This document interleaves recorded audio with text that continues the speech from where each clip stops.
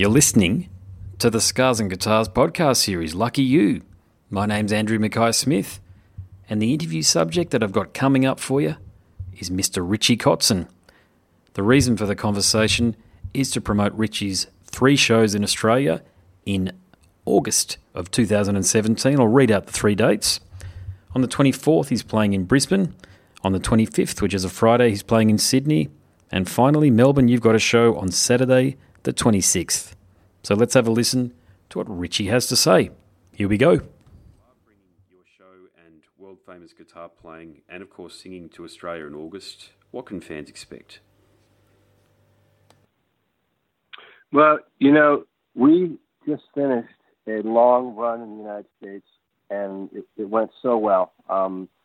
We actually are doing a lot of material from the new record, which for me is kind of rare. Normally when I do a record, I'll pick 2 or 3 songs and bring them into the set, but we're doing at least 6, maybe 7. And then, of course, we've got some stuff from the past that we're doing. Another interesting element of the show, I'm playing a lot more electric piano this time around, so cool. That's kind of fun for me to get off the guitar for songs here and there. And we've also got an acoustic section where Dylan Wilson, our bass player, comes out with an upright bass, and Mike Bennett, the drummer, sits down in the cajon, and we do a few songs. It's much more intimate and showcases the song a lot more. So I think it's a good time for us to come there, because I think we put together probably the most diverse show that we've ever had as a trio. Yeah, fantastic. And look, on that note, I'm a musician and you are a musician's musician, and I have no doubt that a fair slab of the audience, certainly in Australia, but no doubt anywhere you travel and perform, are also players, performers, or associated with music in some way. But how do you see yourself? Well, it's hard to do the kind of analyzing, but I can tell you the things that I love most, and obviously I love being on stage and playing the songs and having that interaction with the audience. But the thing that really drives me, it's the creative process. I mean, if it wasn't for that, I don't know that I'd have the same enthusiasm. What I really love is the I guess you call it the ability to hear something in my head, an idea, and bring that into a situation where other people can literally hear exactly what I was hearing, So cool. All the components are great and valuable, and I love live, but I think the actual creative process of having an idea and bringing it to life in the form of a song is really, really why I do it. Yeah, cool. And I first heard your guitar playing on Poison's Native Tongue way back in 1993. Now, my own feelings are it's a very underrated album, and you contribute significantly through the songwriting. So, almost a quarter of a century down the road, how do you feel about that album and also your time in Poison? Well, it was a very, very long time ago, obviously. I will say it was very important, I think, for me to have had that experience when I did. The thing that I agree with you, I love that record we made. I think that's a very special record considering the times and what was happening in music. Yeah. And the thing that really appealed to me was when I had my first meeting with Bret Michaels at his house. He expressed to me that they really wanted someone to come into the band that was a writer and that could contribute on that level. And so we started sharing song ideas, and we really hit it off at that level. He was from Pennsylvania, as am I, and we had a lot of funny stories and inside jokes to share, that are related to the region. Yeah, cool. And, there was an initial bonding there that I think really led to us collaborating well together and making a really great record. So, it was a kind of a culture shock, because I had come from doing very cheap, low-budget records. Not to say the records sounded that way. I think they were great for what they were, but we would go in the studio back then in the Shrapnel days and, have very limited time just because the budgets were weren't making pop records, so we had to, the budgets that reflected the kind of music we were making, and they were very low budgets. Once I got in Poison, suddenly we had all this, all this time, and so it was funny back then. We probably could have made the record much faster, but I remember having ping pong tournaments in the studio, and it was a whole different vibe. But that, I think, translated into the record because we had such a fun, open, relaxed atmosphere during that recording that I think you really hear that when you listen to the final record. Yeah, cool. And I recall having a poster of you back in the day in my study room. Do fans bring old merchandise or mementos for you to sign or be photographed alongside still from back in those days? Oh, yeah, of course. And it's always fun to look at that stuff. Years ago, I used to get really disturbed by seeing those old pictures of me. And now, being 47 years old, yeah, man, I wish I still looked like that. But, it's really, I guess I don't really sit around and think about it, but when I get engaged in these kinds of conversations, I can't help but think, 1989 when my first record came out, and even the Poison record, it seems like another lifetime. And it's kind of funny to think that I'm doing it this long, Yeah, it's incredible to think you've been around for this long, actually, because, I mean, it's, when I look at you, I feel like as though we're not of the same age. I'm 39, and I realise you're 5 to 10 years older than me. But, mate, yeah, it feels like you've been around for forever. And the next question sort of harks back to that, because I certainly recall the changes as a teenager in the way music was promoted. So back then, the so-called grunge movement really took off at around the same time as Native Tongue. Were you aware of the tectonic shift in the rock and roll landscape, and that the type of rock and roll that Poison was crafting was being pushed to the margins for this brooding, melancholy stuff from Seattle, or this so-called Seattle sound? Well, not initially. I can remember being in LA, having just moved here and driving in the car and hearing Man in the Box for the first time. And I was just floored by that. Now, when that music was coming out, it wasn't labeled. It was just rock. It was great rock music. And to me, it kind of tied back into the kind of late 60s thing, that was happening. Yeah. It was less processed. The 80s rock bands kind of got stuck being produced in a way that everybody started sounding the same. So when I heard Alice in Chains the first time, it was really inspiring and fresh, and that was right around the time that I had joined Poison. But then after that, it was really kind of crazy what happened. We did the Poison record and released that in 93. I joined the band in 91. We released that record in 93, and our first single did extremely well, considering that there was a shift happening. But by the time we got around to the second single, it was almost like the gatekeepers of the music industry had decided we're not going to allow this stuff to come through anymore. And they kind of ruined things a bit in the sense that you had 4 or 5 really special bands that came out of that Seattle scene. And then suddenly the record companies started finding bands that were, poor imitations, because everybody wanted to have, a Nirvana on their roster or something of that nature. And so, it's kind of sad because you had these great bands, and then the record industry kind of shifted everything so that you could only sound that way if you wanted to be promoted. So then you had all these kind of charlatans running around, pretending to be something they're not. And so then that ended up crashing. The music didn't crash. It stood the test of time, but the other bands that came after them, trying to emulate that certainly suffered.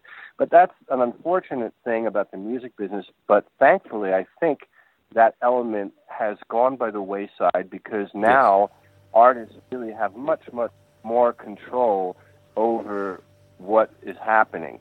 And I think it's a good thing in a way. It's a bad thing because there's obviously less income generated from record sales, but the upside, the silver lining, is that artists now really have much more control over what is released and how they're perceived. Yeah, and it's really important to note, that point you make about the artists have far more control. Poison are back playing arenas.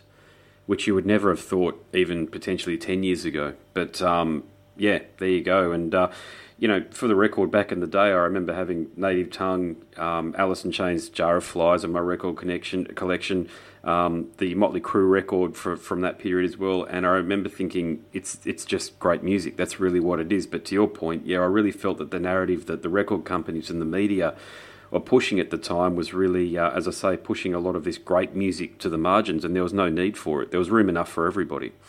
But I'll really, yeah, that's a great point. I agree with that.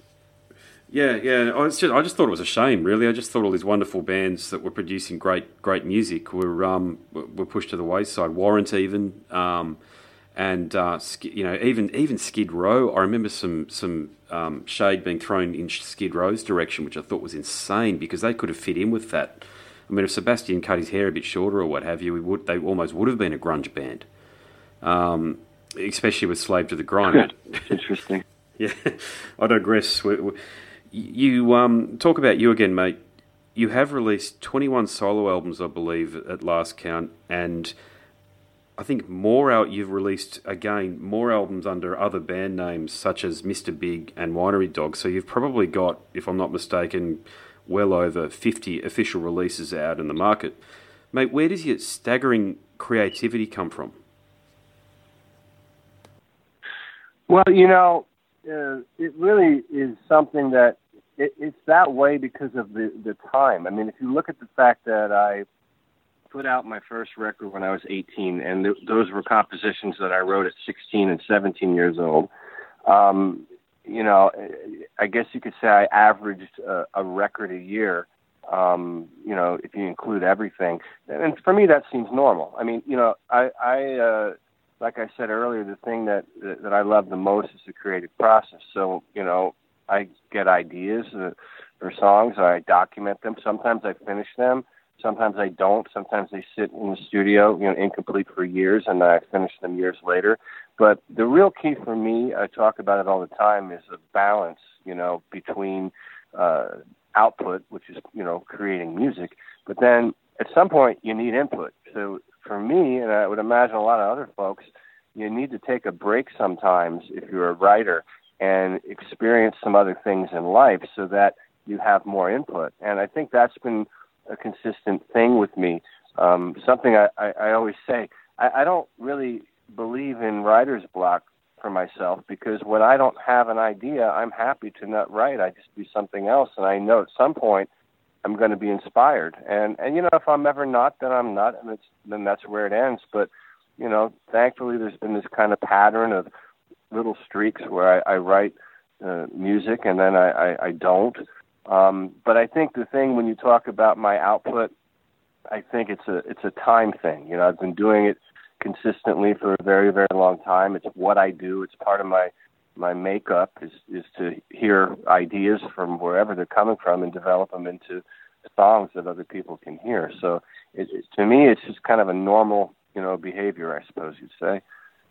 So talent can take people so far, but then discipline and hard work generally takes over. Are you one of those people who just can't wait to get out of bed each day to practice the guitar? Because when I've watched plenty of your videos on YouTube or so, again, I will bestow a compliment. Your guitar technique is staggering. Again, where did the ability come from to play guitar like that? But I'm sort of alluding to that myself. But I suppose I'll reframe the question and I'll say, what does it take to play guitar like Richie Kotzen? Well, I don't know exactly. I'll tell you this. I'm not a practicer, and I've never really been disciplined in the sense of practice. I know there was a period of time in my early teens where I was obsessed with the guitar. I would fall asleep with it. I was always playing it. And so I guess that's a form of practicing. And I did study with an instructor to learn basic theory and that sort of thing. But I think, it was a phase I went through in my teens of just really spending a lot of time with the instrument. And then something else happened shortly after that, where I started realizing that, I have to do something with whatever facility that I've developed. And that's where I've I guess I figured out, the bridge between the ability to play the instrument and then the internal creativity and emotional aspect of things, and somehow I think I might have connected that at some point, and then it just kind of feeds on itself. It's kind of like a big wheel that turns.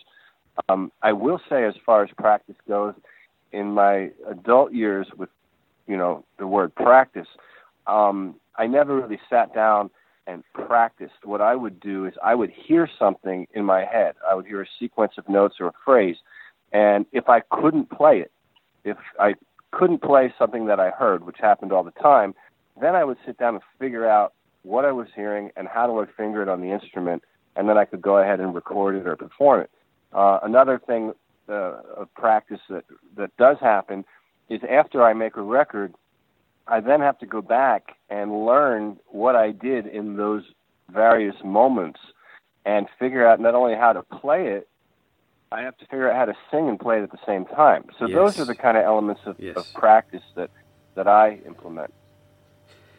This is going to sound like a really simple question, but how hard is it to play guitar like you do and sing the way you do at the same time? Well, for me, it's not, because I'm playing stuff that I wrote. If I had to play somebody else, it might be hard. But, for me, there's nothing hard about what I'm doing. Well, I'll say one thing. Certain things aren't easy to do under the wrong circumstances. You're on stage and you're trying to sing something and you can't hear yourself properly, and you start, not screaming, but, over pushing your voice. Hurt. But so, there's so many outside variables that can get in the way.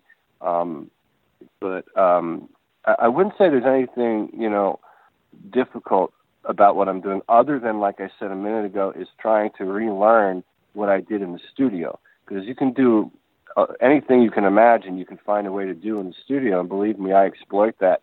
So what ends up happening for me is I got to figure out, okay, what did I do back then when I recorded that, and how did I do it, and how can I play that live? So that's really where the issue comes. What advice have you got for anybody who would like to play the guitar or the bass and be able to sing at the same time? Well, I think you have to, as far as development as a musician, which I think is an important thing, I think playing with other people and playing live. For me, I know one thing is that when I was in my teens, I was in a full-time cover band. We played 4 nights a week. I was playing with older guys that were much more seasoned than me.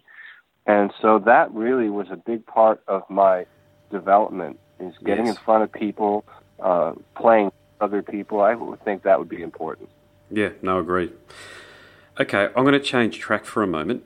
Can you tell me about your relationship with Jason Becker? Well, I was introduced to Jason by Mike Varney, who was the president of Shrapnel Records, and he signed me to my first record deal. And when we were making that first record, I was pretty new to the studio experience. I didn't really know very much other than how to play my songs. And so Mike was the executive producer of the record. He overseed everything, but we needed someone to be in the room with me to kind of help me achieve my goals, and that was Jason, because despite the fact that we were very close in age, he had already done 2 or 3 records with Shrapnel, and he knew the process, and he had a great set of ears, and he was a great player, obviously.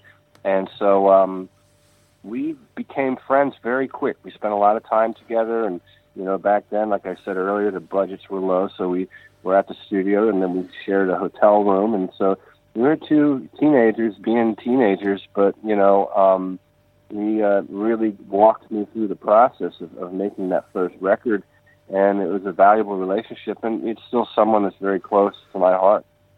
Yeah, wonderful, mate. And look, I am a bass player, so I'm naturally curious about your collaborations with Stanley Clarke. So what was it like working with one of the bass guitar's genuine superstars?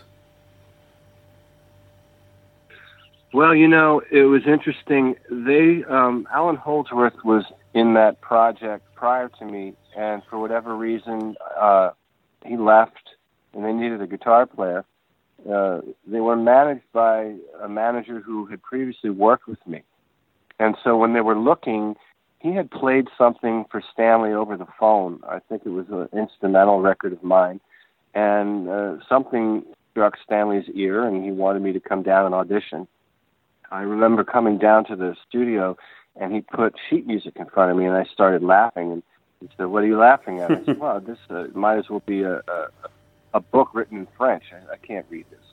So he sat down behind the piano and walked me through the changes, and I made my own notations on the song. And we played for about 2 hours.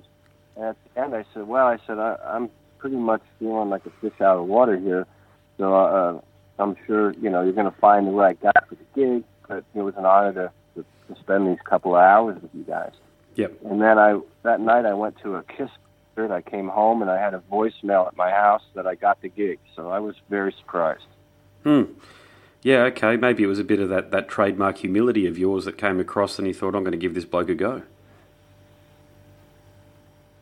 Yeah, well, maybe. I don't think humility would get the job done. I think probably what it was I think somehow my instincts as a musician connected with whatever it was they wanted to do with that project. And I think he trusted that my ears and my facility on the instrument would bring to life whatever vision he had for the band. And so it worked out. And it was an education. I mean, I really opened my eyes to a lot of things harmonically working with those guys. Oh, sweet. Okay. All right. Well, I'm almost at the end of the list of questions that I have for you. So I do have 3 questions that I ask all of my interview subjects, so I'd love for you to humour me here, Richie, and play along. And by the way, your answers can be as not safe for work as you like here, so here goes. Richie Kotzen, choose 3 words to describe yourself. Oh, Lord. Oh, man. 3 words to describe myself. I guess, motivated, happy, and I don't know how to say it. I guess I have thick skin. I think it's something you need in this business. I don't know if there's one word for that, but I would say that. Yep. Great comments. And the next question is, if you could go back to when you were 18 and give yourself some advice, what do you think you'd say? What would I say as far as advice? Well, I would say, maybe put a little more trust in people that give you advice, actually. Pay more attention. There's been times in my life where, I really thought I had it all figured out, and had I listened here or there to a couple of things that may have been said to me, then maybe things might have been better. But, I don't really have regrets, so I feel like this answer is a bit false, because I don't sit around and think, oh, if I would have done that. So I don't really have that kind of thing. I don't have regrets. But sometimes for young people, and I'm probably speaking more, I oftentimes, I have a teenage daughter, and I sometimes she talks to me about things, and I give advice, and then she doesn't take it, and then months later she's like, "Oh, well, I should have blah blah blah." You know what I mean? But I think for me in my life, I don't look back and say, "Oh, I should have did this or did that," because I feel like I'm in the place that I should be at this point. Yeah, I understand exactly what you're saying there when you reference your teenage daughter. I've got a sister-in-law who's in Canada, and she's in her early 20s, and sometimes I feel like I'm that grumpy old man in the corner telling her what and how to do things, because I can, like everybody, like every young person, she's sort of feeling her way through life, and probably in a job at the moment that's making her work far too hard than what a 21 or a 22-year-old should. And you sort of think, oh, God, should I be giving this advice, or should I just sort of stand back and let her own life play out as it needs to play out? But there you go.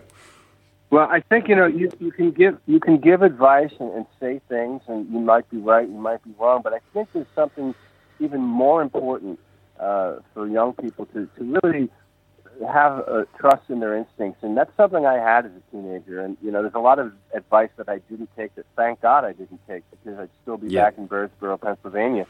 So I really think it's important You can say things here and there and let them figure it out for themselves, because that's how people become individuals and carve out their path in life. Yeah, cool. Okay, final question is, what 5 guests, living or dead, would you invite to dinner? Well, okay. Well, Salvador Dali,